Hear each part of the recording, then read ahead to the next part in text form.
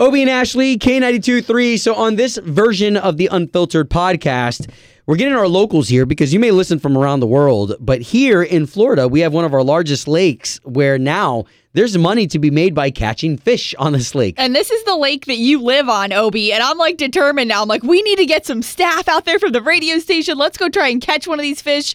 But I think we got a lot of questions. How it's even working. There's even one fish worth $5,000 alone. Well, we got an expert from the FWC with us. Florida Fish and Wildlife. This is Scott. Hey, Scott. Good morning. It's Obie and Ashley. Good morning. Hey, how's it going? It's good. And we're to understand that there's some money to be won on the waters of Lake Apopka. Yeah. So it's the fourth biggest lake in the state, and we partnered with the Friends of Lake Apopka, and we're doing this Lake Apopka Fish Tag Challenge, where we tag 500 fish. We tag different species: largemouth bass, black crappie, bluegill, and it's kind of an incentive-based tagging project. If anglers were trying to get people to come to the lake, catch a tag fish, cut the tag off, and call it in. And Friends of Lake Apopka is raffling off prizes up to $1,000. Okay, so my first question, I think this is so cool. So how does it really work? If anyone goes up until May, right? They catch one of these fish that are tagged. Do they take a picture? How do you get proof they caught it? So the contest it's been running from January 15th, and it goes all the way through May 31st.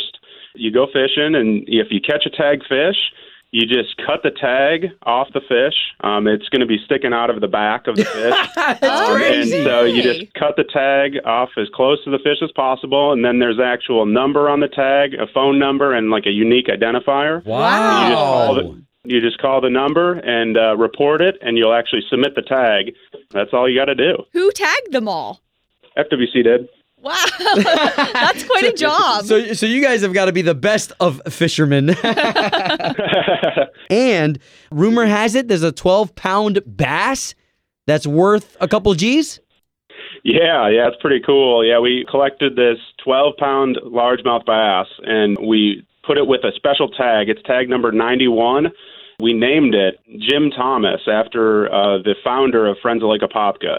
And so if an angler is lucky enough to catch that fish, just by catching the fish and reporting it, cutting the tag and all that, it's worth $2,500.